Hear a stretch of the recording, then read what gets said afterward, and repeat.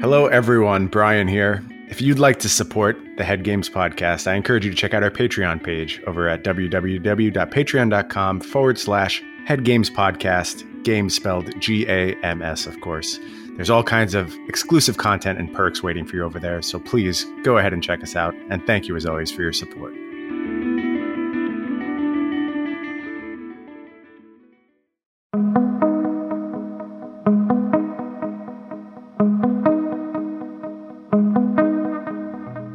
Hello, everyone, and welcome to the 16th episode of the Head Games podcast. I'm Jonathan Carter, and here with me, as always, is Mr. Brian Gottlieb. Brian, how's it going? Things are good, Jonathan, and it feels strange to be on this side of the equation. Yeah. More about that coming up. But things are great. I just came off a great weekend at GP Portland, Magic tournament that you and I both attended. You flew all the way across the country. Good getting to spend some time with you, meet some fans of the podcast, which it felt like they were just everywhere. Yeah. Everyone I met wanted to talk about Head Games. So many kind, supportive people saying incredible things about what we're doing here. It was really humbling, and I appreciate everyone who took the time to talk to me. It really does mean a lot every time I get to have those conversations. So thank you from the bottom of my heart, for real. Yeah, one part that I thought was really cool, and I think you were in at least one of the conversations. We always talk on this podcast about how, like, obviously you and I play Magic. This podcast is an offshoot of a Magic podcast, but it's really cool for us when people outside of that community are listening, tuning in, using this advice in other endeavors. And I was in at least, I want to say, like 3 or 4 conversations about people that play Magic taking this podcast and sharing it with their friends who are competitors in other games, other sports, etc. And I just think it's really neat that this is getting out there like how we want it to. Right. And that's one of the biggest things I think people can do if they enjoy the cast. That's one of the best ways to support us, is just telling both Magic players and non-Magic players alike and see what they think of what we're doing here. And it sounds like people are really digging it. I'm seeing a lot of people who I know are devout Head Games listeners starting to achieve some really special things, a lot of successes. And I don't think that's at all coincidental. I think it has a lot to do with what you're providing here every week. So very cool to see. Yeah, I think it's really interesting to hear people I know who are competitors in various things, just how they shape their plans for like an upcoming competition. A lot of it, it's not that they're foregoing getting better at whatever game or sport, whatever it is they're playing, but they're also adding to it some personal goals to work on. Either it's their focus or how they're communicating or their emotions. And I think it's really neat that people are adding that level of their game. 100%. But yeah, it's always really cool just to hear about listeners, and we got a lot of opportunity to hear like some feedback, some things people are looking for, would like to see us try. Thank you for those of you who shared that. And if you didn't happen to be in Portland over the weekend, which I know is probably most of you, please just reach out to us on social media. Brian and I are both always interested in finding where else we could take the cast, Head Games in general, etc. For sure. Another exciting announcement came up over the weekend for you, Brian. I think you know what I'm talking about. Do you want to share your new endeavor coming up and tell us a little bit about that? Sure, I'm happy to. So I've known for a little while now, but essentially Star City Games, one of the largest Magic content producers, and they also run a tournament series, a very high profile tournament series.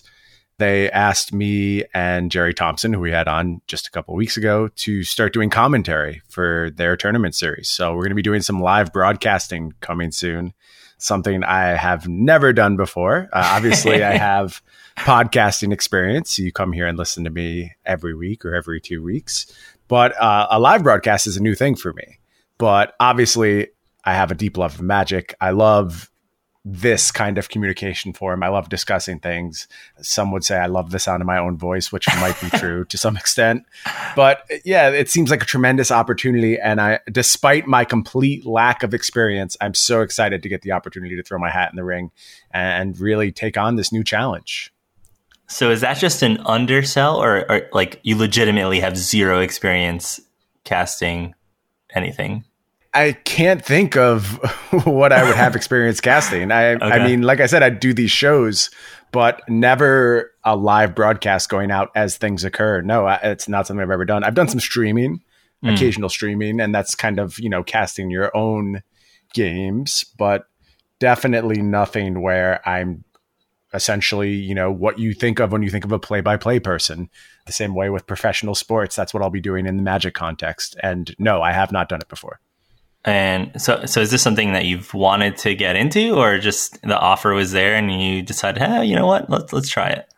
Absolutely something I've wanted to get into. Okay. Particularly as it relates to Magic, but I see my eventual career going beyond that. I think it's something I want to explore. Obviously, I have to do show one, and then I'll have a little bit better understanding of exactly how it fits into my life. But it just seems to fit with my skill set. I enjoy analyzing things, discussing ongoing sporting events, competitions.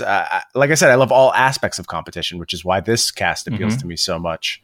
And that includes the actual coverage of live competition. So I'm excited to start with Magic, but who knows where it goes from there. I am open to all possibilities, and we'll see, what eventually comes my way, because it seems like things always do somehow. I'm very lucky that I have all these opportunities just keep creeping into my life, and I'm excited to see what the next one is and to start this one. So if ESPN is listening, you can reach Brian at Brian Go on Twitter. So with the spirit of that, so clearly a lot of new stuff coming up in Brian's life. I'm relatively new to casting. If we were to rewind a couple of years, so is Brian. And so with all of that, we decided that this week, what we'd be talking about is how Brian and I approach trying new things, even as small as I kicked off the podcast today, which is really weird for Brian, as he said, and it's weird for me too. But just going into how we prepare when we know something new is coming up, or if there's a new skill we want to try to acquire, a new competition we want to get into. What we're going to be talking about today is just the things that go through our head as we're getting into trying something new. So I guess just overall, how would you summarize your approach, Brian, to trying out new stuff?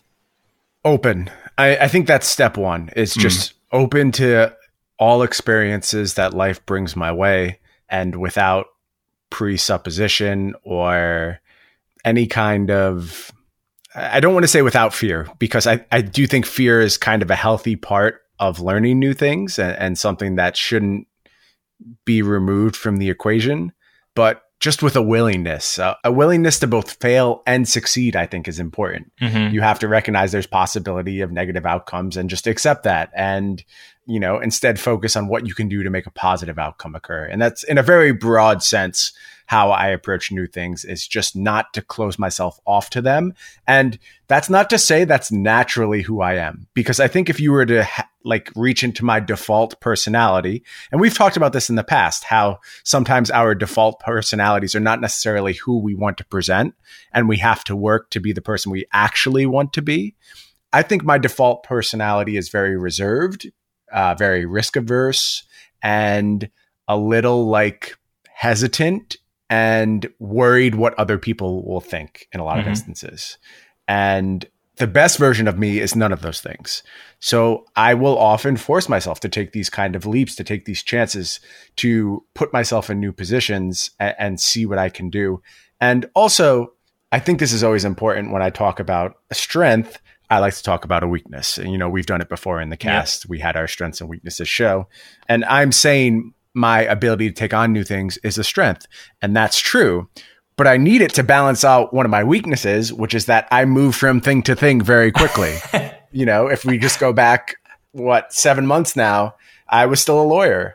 And now I'm apparently a broadcaster.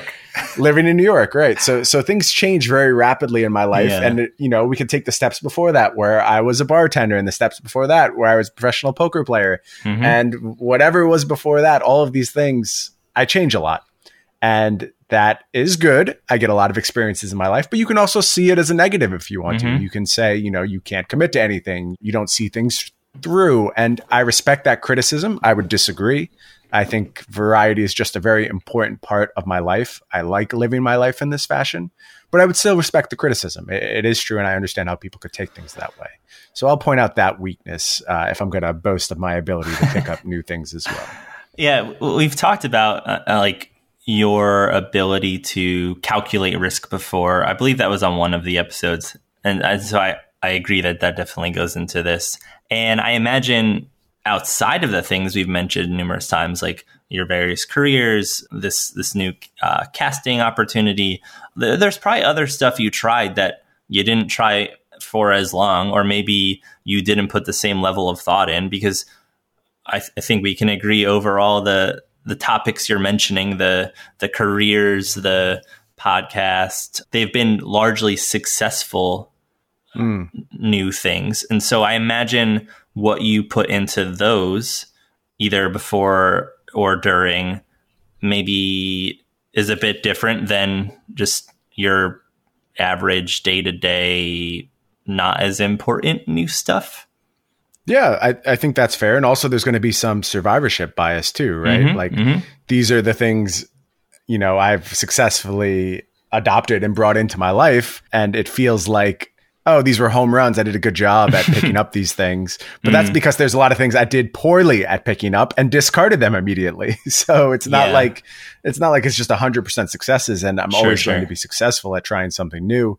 And that's why I think it is so important, as I mentioned previously, to be open to both failure and success and understand both are possibilities and not live in fear of failure, because a lot of things we try for the first time are just not going to work out for us. They aren't going to be our passions. They aren't going to set the world on fire. I think of countless hobbies you've discarded over your life. I'm sure there's so many. I have so many. I'm looking around my office where I record right now, and I see a flight stick for like flight simulations, which I don't play. I have arcade sticks all over the room, which I do some arcade gaming, some fighting games, but not a ton of it.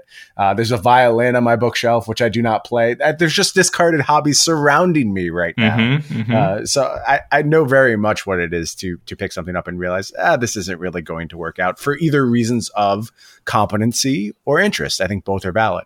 Yeah, I think I've used the term curiosity before for what you're talking about. I think even on this cast, but I agree that this idea of when approaching something new, you need to be open and curious, not only to what does it take to even attempt to be successful at whatever it is you're trying, but also what does failure look like? What does it feel like? Like how do you react to failure in this new realm? And how do you feel about success? And what does success look like? And when you are successful, even these discarded hobbies, like we can be successful at something and then realize like, you know what, like this isn't really worth it. It's not that fun. So you just kind of move on and you've, mastered it or whatever. Or maybe you get a little taste of success and you're like, well, I want to be even better. I want to be a master of whatever this thing is.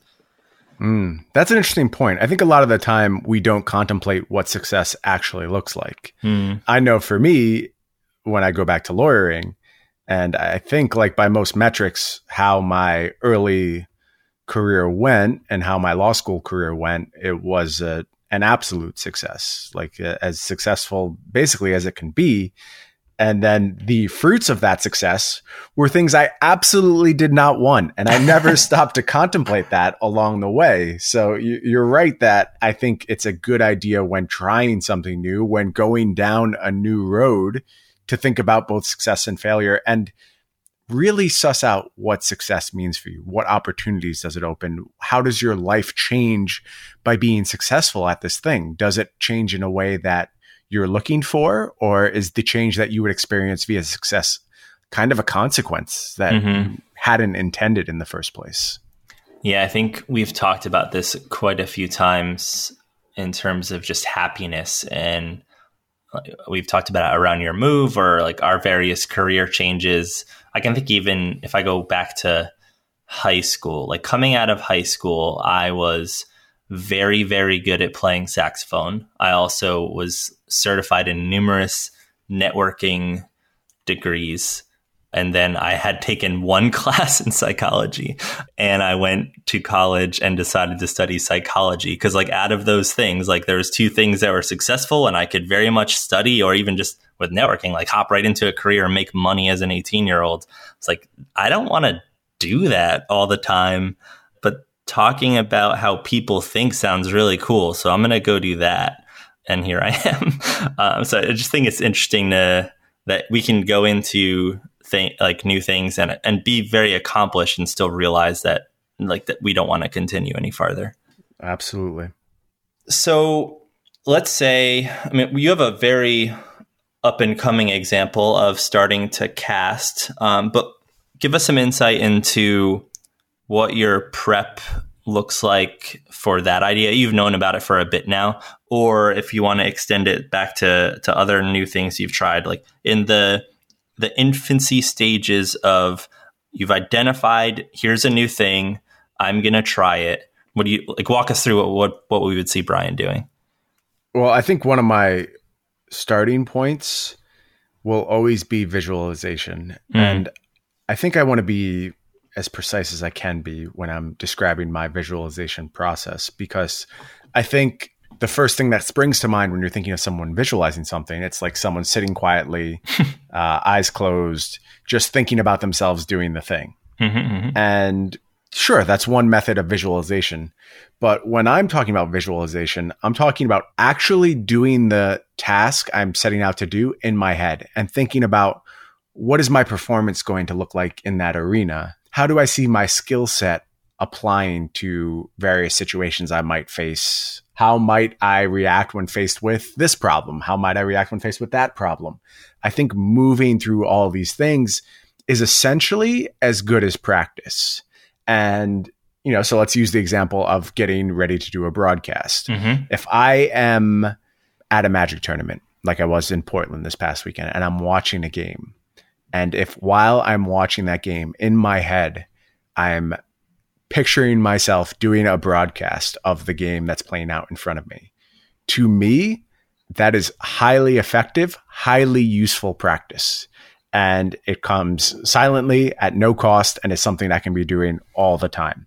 And in instances where I don't need outside stimulus to do these things, I find my visualization can border on obsessive. Again, I want to show both strength and weakness. So I think I'm very good at doing this visualization thing, but I also think I'll beat myself to death with it. I remember the first time before I was going to appear at an actual hearing in front of a judge. And I had spent the night preparing my arguments and putting together, this kind of flow chart that I would use to present those arguments. I then went to the court, forgot the flow chart, left it at my house, and had to quickly recompose it before my appearance. But that's kind of beside the point. It's just and help the judge visualize it, right? Right. So we overcame that disaster. But for basically the 16, 17 hours where I learned I would be appearing, and before I actually made my appearance before the judge, it was just a nonstop visualization going through my head that I could not stop if I wanted to. It was like a runaway freight train of all the situations I might face. And I do think that doing this left me very prepared when the time came and I actually made my appearance. I will also say it was completely exhausting and not probably the most healthy way to go about preparation. I think a little bit more balance would have been useful. But again, this feels like how I operate, and I would benefit from toning this down a little bit, but my default mode is definitely to go into those hardcore visualizations and really think about how this new task is going to play out. Yeah, there's definitely a point of diminishing returns, but a lot of what you said is really consistent with what I would try to get people to start doing. So curious about a couple things. Like, you obviously can't, at least I don't think so, access a courtroom whenever you want. Like, that's correct, right? Okay. But maybe this is more in law school, it would come up if we're going to stick with the law example. Did you ever go to where you would be doing like a mock trial, mock defense, whatever, and do the imagery in the actual place where the performance would be happening? Actual like performance type stuff in law school was extremely rare. I mean, Really? I know there TV are people, makes it seem like it's all the time. I know. I mean, there are definitely people. There are people in law school who do like moot court. I was more involved with law review and didn't really have time to do that. So it's not something I did. The only real like courtroom practice I remember was in my 1L intro to lawyering class. And that was definitely held in like the formal courtroom in our law school. But I don't recall going to that destination ahead of time. Okay. So when you describe that process, I do feel like it's something I've used before. I'm struggling to recall right now, though, exactly when I did it. I mean, I know when I went to my first pro tour, I just went the day before and kind of walked around the venue. Which did you ever do it for like a test? I was always told like scout out where the test is, and I think most of that's just so like you don't screw up driving there. But there is like something to actually support environment. I can think of one when I started my job in the city. I didn't really understand the subway, so I did a practice trip on the subway. I mean, I don't know if that's more practical than like getting ready to face the thing, but all the same principles apply. Like I had to have a better understanding of what circumstances I was going to be facing on my first day of work in order to be comfortable and to just relax a little bit before I was walking in the door. I think we can call navigating New York City rush hour a performance. In some ways, it definitely is. That's true.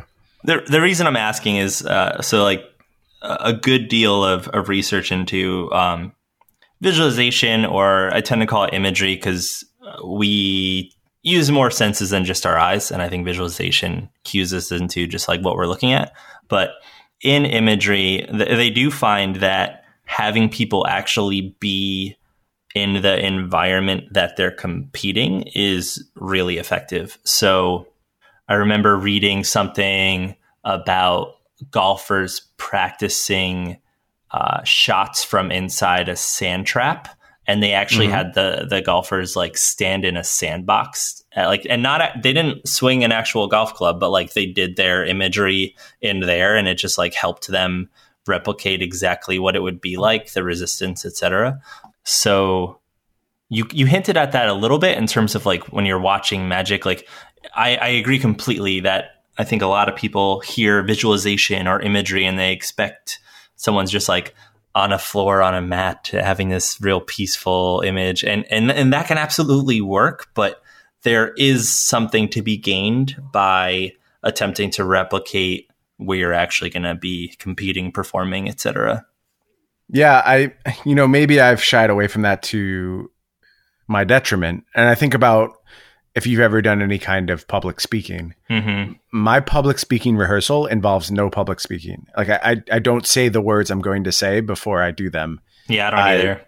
I read them and visualize it. But I know like my wife, if she has to do public speaking, she'll read her entire presentation out loud. That's how she gets to a place of comfort. And it's funny how that's different for everyone, how we need like different things to be like, okay, I've got this. I don't need to actually have ever said the words. I just need to have internalized them, pictured myself saying them, and that can work for me. My wife is very different. She needs to have actually gone through the presentation, clicked the slides, said the words, and that's when she gets to her point of comfort. So what about like, let's take upcoming Shoutcaster gig coming up. Like, what are some other aspects of things you visualize, imagine, etc., that you think like set the stage for that? I think there is a visual component. I think picturing myself in the role, what I'll wear. Yeah. For whatever reason, like how I will dress when performing a task is something I do think about quite often. And like, I'm not a super fashion focused person. I don't generally think of myself as vain, at least not in my old age. Maybe when I was younger, I had some vanity in me. But at the same time, I do think picturing myself as portraying that role. And that's something that's always on the forefront of my mind when it comes to picking up a new task. Like when I was becoming a lawyer, I thought, how do I dress like a lawyer? How do I project the image of a lawyer? And in some ways that's self-serving, but when you're lawyering and you have clients, I think them being able to see you as a lawyer, to see you as a professional, as someone who can protect them and work in their best interest, especially when I was working with low income clients. I think it was very important for me when I appeared in court to be able to present an air of professionalism that they could rely on and find comfort in. And I think the same way when I'm trying to prepare for having viewers to my broadcast, I think I need to be able to present myself as someone knowledgeable on the topic and just there to do a professional job. And, you know, I know some people laugh at the idea of esports broadcasters who dress in suits to do their work. I don't find anything funny about that. And I'm not a super formal person, but I do think there is a time for professionalism and to say, this is a serious thing and I'm here to do a job, and I will both earn and command your respect. And I think part of that can be formal dress. As informal of a person as I am, I see the times for it. I see why it's important to say, look, this is serious business and I have an important message to convey to you. And something about this person is wearing a suit, they probably have something important to say. I mean, if you've ever walked around in a suit, you realize that people treat you differently. They see you as an authority figure. And I don't know why this is. It's always been very strange to me, but just... you can get away with a lot of things if you were wearing a suit. It's crazy. That's the way our world works, but it's true. Yeah. People are at the very least curious, like, right. Well, like, why is this person in a suit here? And I'm sure there's other gender markers that are used exactly the same way. Right. Professional dress for females or any gender, really. It all applies where you can present yourself in a certain way that people just go, I should listen to what this person has to say. Two things that I think are interesting that align with exactly how I would coach someone through starting to imagine this upcoming performance. One, like, the clothing does matter because that's how you're going to be performing in a suit. Like, you're going to be in a suit. And so, like, you are going to likely be warm. Like, you're going to feel the suit on you. It's going to, like, maybe your shoes are slightly uncomfortable. I mean, like, all that stuff matters. If we think about, like, if I were to use imagery to prep for hockey, I'm not going to be sitting around in gym shorts comfortable in my apartment. Like, I'm in full gear. It's super hot. I have very tight skates on. So, like, prepping our brain for, like, okay, we're rehearsing this performance. This is what it's going to be like. Getting it to feel that way absolutely matters too. And you also hinted at an emotional component, like this whole, like, air of professionalism. Yeah. We talked a few weeks ago about how people perform better if they get themselves in the right mindset or emotional state for a given performance. Like, if Brian, the like caster is like professional, confident person, like, if you're able to use imagery to get yourself there, then that makes it even more effective to use that as a way to prepare.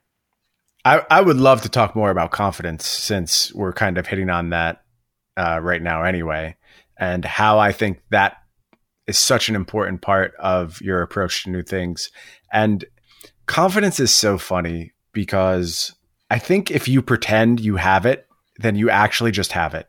And that's the messed up thing about it. Fake it till you make it idea. I mean, it's so true. The more I speak with people who are in roles which both require and presume, I guess, confidence. When you talk to people in very high up positions who have done these amazing things, when I had candid conversations with very high ranking law firm partners, so much of it was just, look, I need to look confident because people need to trust that I'm doing the right thing.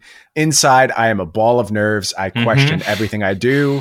And I know I'm a complete fraud, referencing some imposter syndrome. But on the outside, I'm going to look confident and everyone around me is going to believe that. And it's so strange how the markers of the thing you are attempting to portray, they're the same as the actual thing. And I remember having this discussion with someone who was going through like a really hard time as far as happiness, and just didn't enjoy anything, like was finding no happiness anywhere, and was telling me about an experience they had where they were like out with a group one weekend and didn't expect to enjoy it, but basically like forced themselves to go through the motions of happiness. And their experience afterwards was positive and they felt happy doing those things. Mm-hmm. So in a lot of ways, like pretending to be the thing that you don't think you are turns you into that thing. And I think that applies with confidence 100%. And a lot of this is easier said than done. But when you just accept like, okay, I actually don't have to be confident. I just have to seem like I'm confident. That's an easier task to me than actual confidence. I don't know about you, and maybe this is shortcutting things, and the better approach is to actually gain that confidence in yourself. But I think this is step one to going down that road and getting yourself to a place where you can be confident, because you can't be confident about something you've never done before. Again, going back to my first time walking into a courtroom, I know I need to look confident for my client, for the sake of the judge, for the sake of my interactions with opposing counsel. I need to look confident. It's something I need to portray to be successful.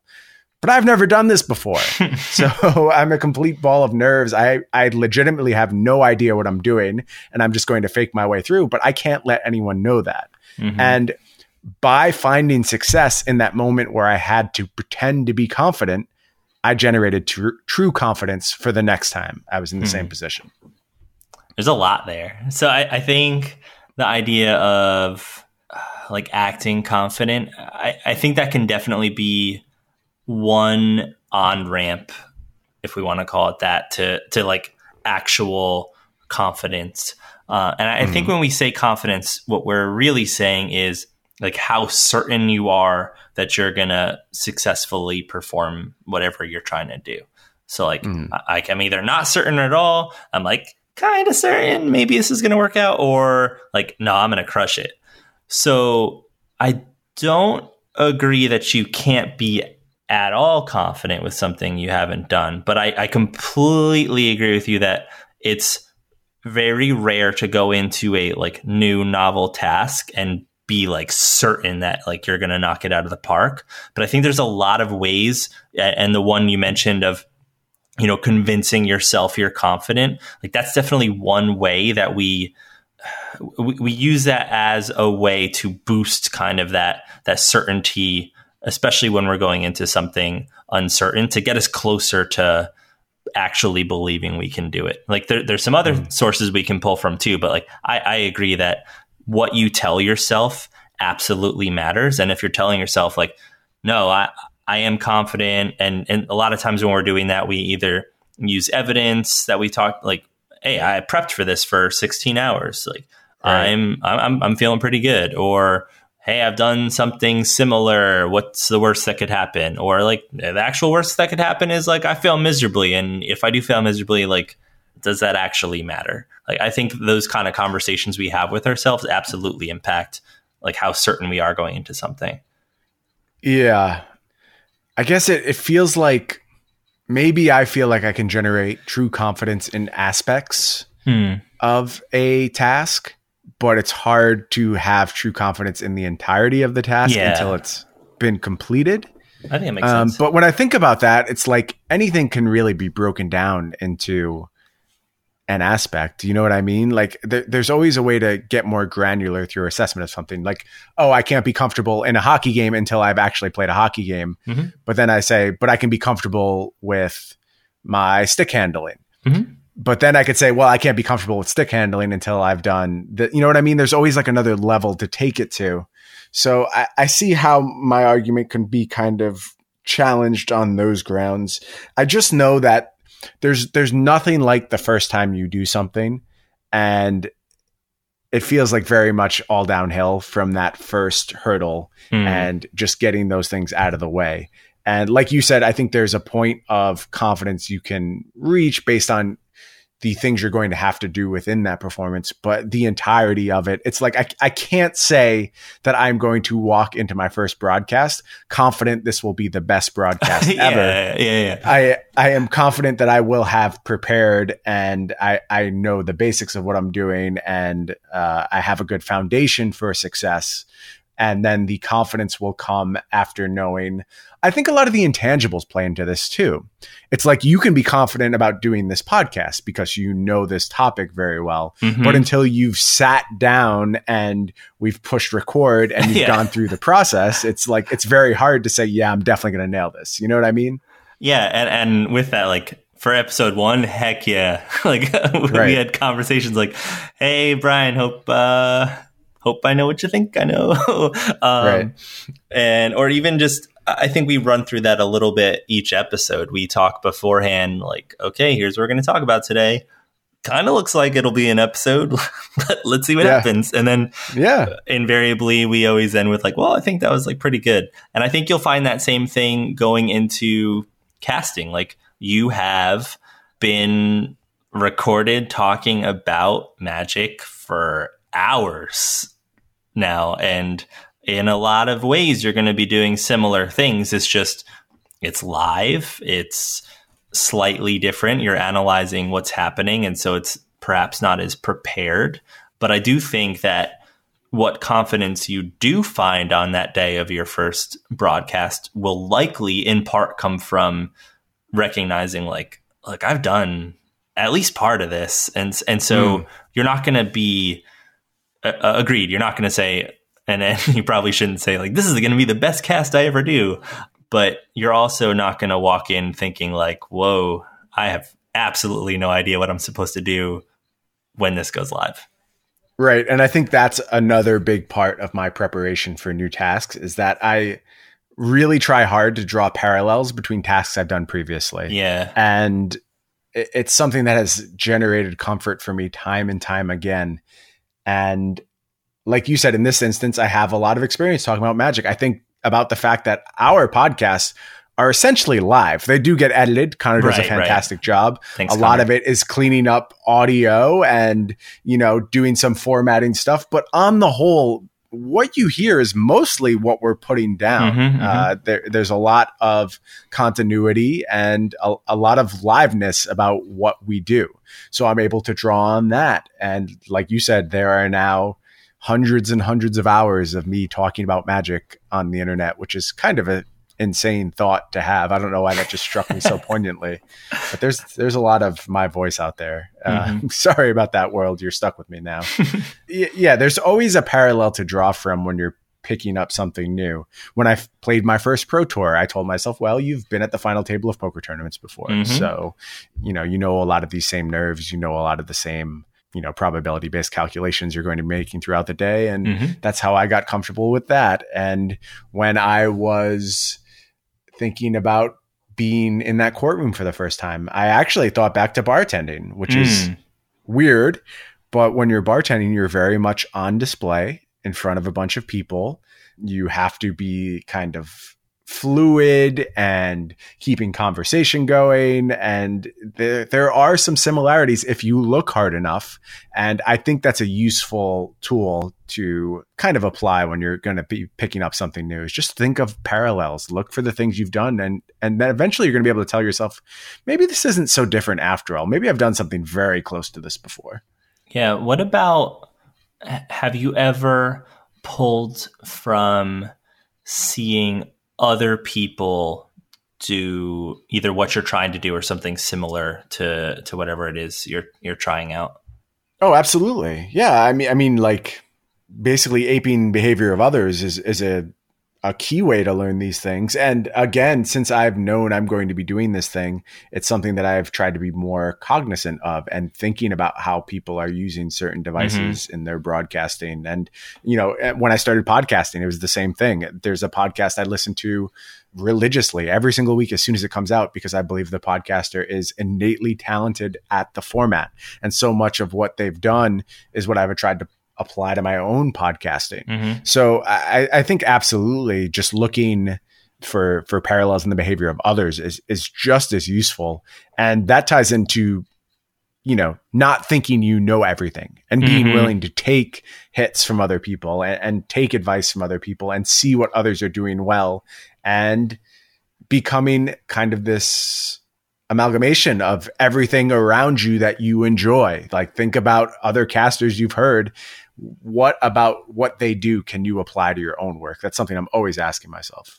Yeah, I think an important part of that too, like it somewhat applies to casting, but I'm thinking if someone has like a physical skill that they're trying out, it absolutely applies here. But sure, who you're watching should like you should be cognizant of how much of a gap there is between your skill level and theirs. And that sounds a little silly, but like when I'm getting ready to play hockey on the weekend, if there's something new I want to try, like watching Alexander Ovechkin shows me what right looks like, but it's hard for me to put myself in his skates because the delta between my skill level and his is significantly different.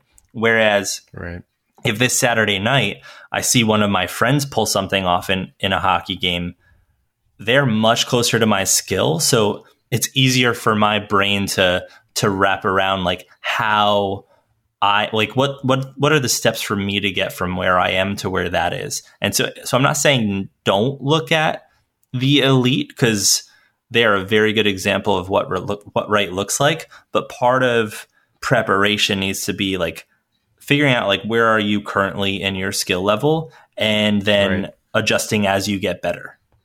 Right. I think that's great advice, especially when it comes to physical things. Like I know as a snowboarder, I can take literal nothing from Shaun White. Nothing he does has any meaning whatsoever. Maybe how he puts his snowboard on, like how he steps into it. Maybe.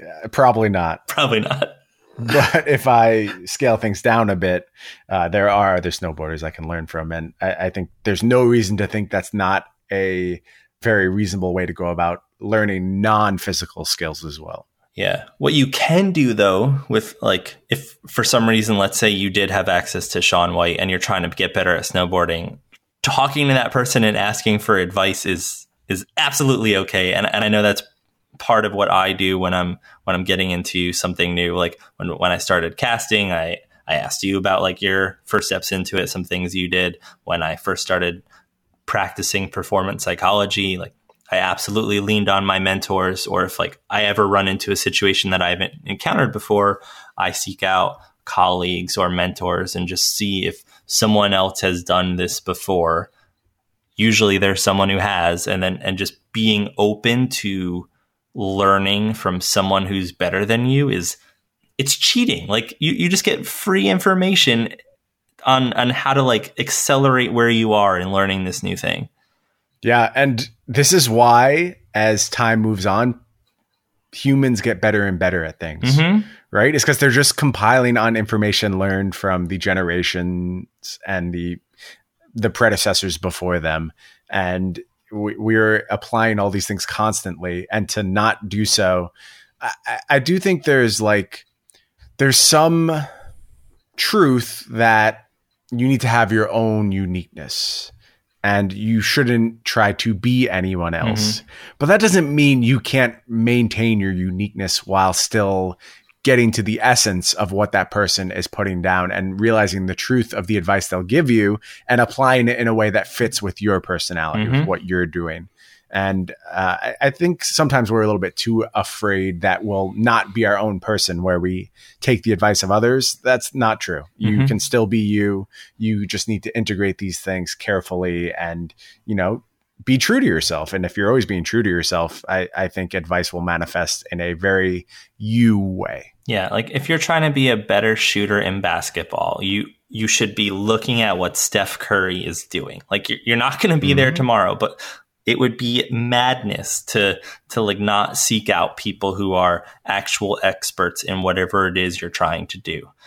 And sometimes when we seek out advice, like if you're looking for advice from someone, most of the time it means that you've identified this person, this source, like, because maybe you're just looking on the internet and you're like, no, there's a good source for something. And in taking that action, you are acknowledging that you believe that there's some amount of credibility or knowledge to be gained from that person, that source. And sometimes you find out that what they say is not what you believed. Being willing to not be right is a huge part of this process too. Yeah, for sure. I mean, I think it's a huge part of life. The more you can't learn anything if you already believe you're right. So you kind of have to have this attitude where if I'm going to engage the help of this person, I need to be willing to be wrong. And I see this a lot in Magic. A lot of people will ask for advice, and what they actually want is for you to tell them that they were right all along.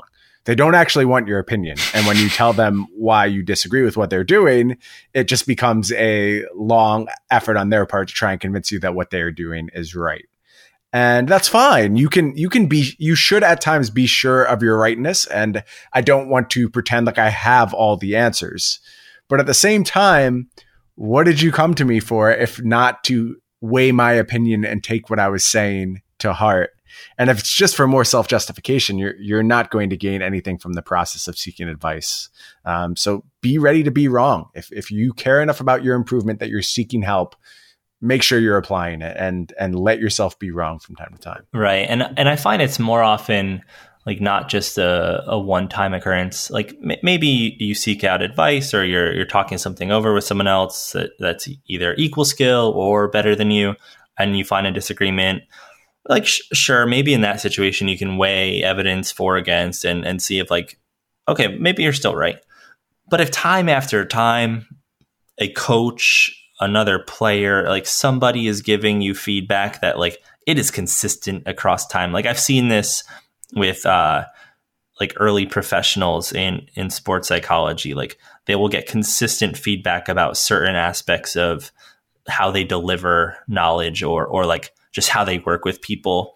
And it's like funny and sad to watch because like you'll see these feedback forums and it'll say the same thing over and over and over again. And they just like skip right past it or like, yeah, like that's not right. And it's like, well, if it's a pattern, maybe it is. Like maybe it is right. And man, think about what you would learn or like how good you would get if you looked at that advice and saw it as an opportunity and not a threat.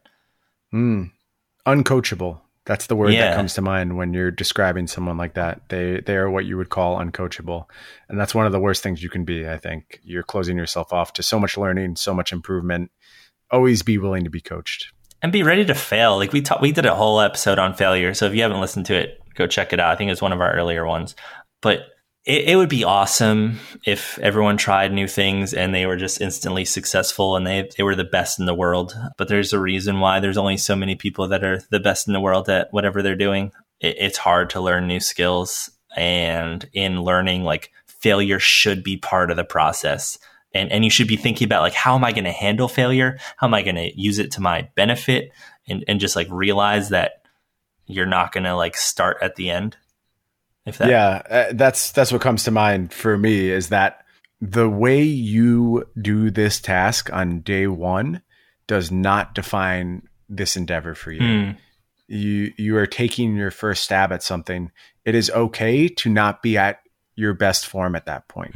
You should certainly strive to get to the best form you can get to with the understanding that you have a lifetime of improvement to go and there's no perfection on first pass. And I think again, if we're going to talk broadcasting, one of my favorite esports broadcasters is Papa Smithy. He covers League of Legends for the LCK, the Korean League. I believe it now has a different name, but regardless, he's a phenomenal League of Legends caster. I love his work so much. And if you go back and listen to his early work, there's a very famous game he commentated, the Heimerdinger game. Do you know the game I'm talking about? Right. So this only appeals probably to the hardcore League of Legends fans among us, but I think there is something to take away from the story. It's a very famous game and people have gone back and watched it many times and Papa Smithy is covering it. The improvement this person has shown from their work on this game when they had already it wasn't their first ever broadcast. They had already been working in the field for some time versus who this person is as a caster now is night and day. It is jaw dropping how much better this person has become in such a short period of time. And that's very inspiring to me. And, you know, they were competent. They were good. They were practiced. They were well studied. Papa Smithy was all of those things at the time of this very famous game. But fast forward to 3 or 4 years later, and he's just one of the best casters in the world. And the difference is like night and day. Yeah. Casting World is an expert about his region. Like, right. Yeah. Right. And there's just so much room for growth in whatever endeavor you're going to take on. Don't feel like everything hinges on your first efforts. If I had done poorly the first time I stepped into a courtroom, it doesn't mean I wasn't going to get better over time or that I was a failure as a lawyer. Are there stakes? Sure. There was absolutely stakes in that situation. And there's going to be stakes when I set out to do this first broadcast, and I am going to prepare and do my best, but I also am going to give myself room to grow and understand that, when I watch that performance 5 years from now, I want to laugh at it. I want to have grown so much from that point. And I think if you don't have that goal, you're kind of missing the point in a lot of ways. Yeah, we recorded a lot of stuff in grad school or just early on in the job I'm in now. And I haven't seen it in a while, and I would have to dig it out. But even a few years later, seeing what first month on the job Jonathan looked like attempting to coherently deliver performance psychology to a group of people, to what I was a few years later, is insanely different. And it's super embarrassing to watch. But then you just can, if you want to be judged by it, then it's very embarrassing and you hate it. But you can also look at it as look how far I've come. And right. Seeing that difference is massive. And if you have people that who are great at things, especially if you're trying to get into something and someone who's good at it, ask them what their first steps were like. We don't often see every single step that somebody takes along the way. We just kind of see the end product because that's what we're looking at now. Right. And some people learn faster than others. Some people have talents in different areas. So there's all sorts of stuff that goes into it. But skill development is a process, including all of the stuff we talk about on Head Games. These are all skills. And even if it's something that we've talked about that you're trying to try out as something new, these same principles apply to that. Spot on. All right. Well, I think we've talked a good bit about trying new things. I'm about to try another new thing in a second. But if you listen to this cast and you have any questions about what we've talked about, please, as we said earlier, reach out to us on social media. Otherwise, we'll be back next week to talk about some more Head Games.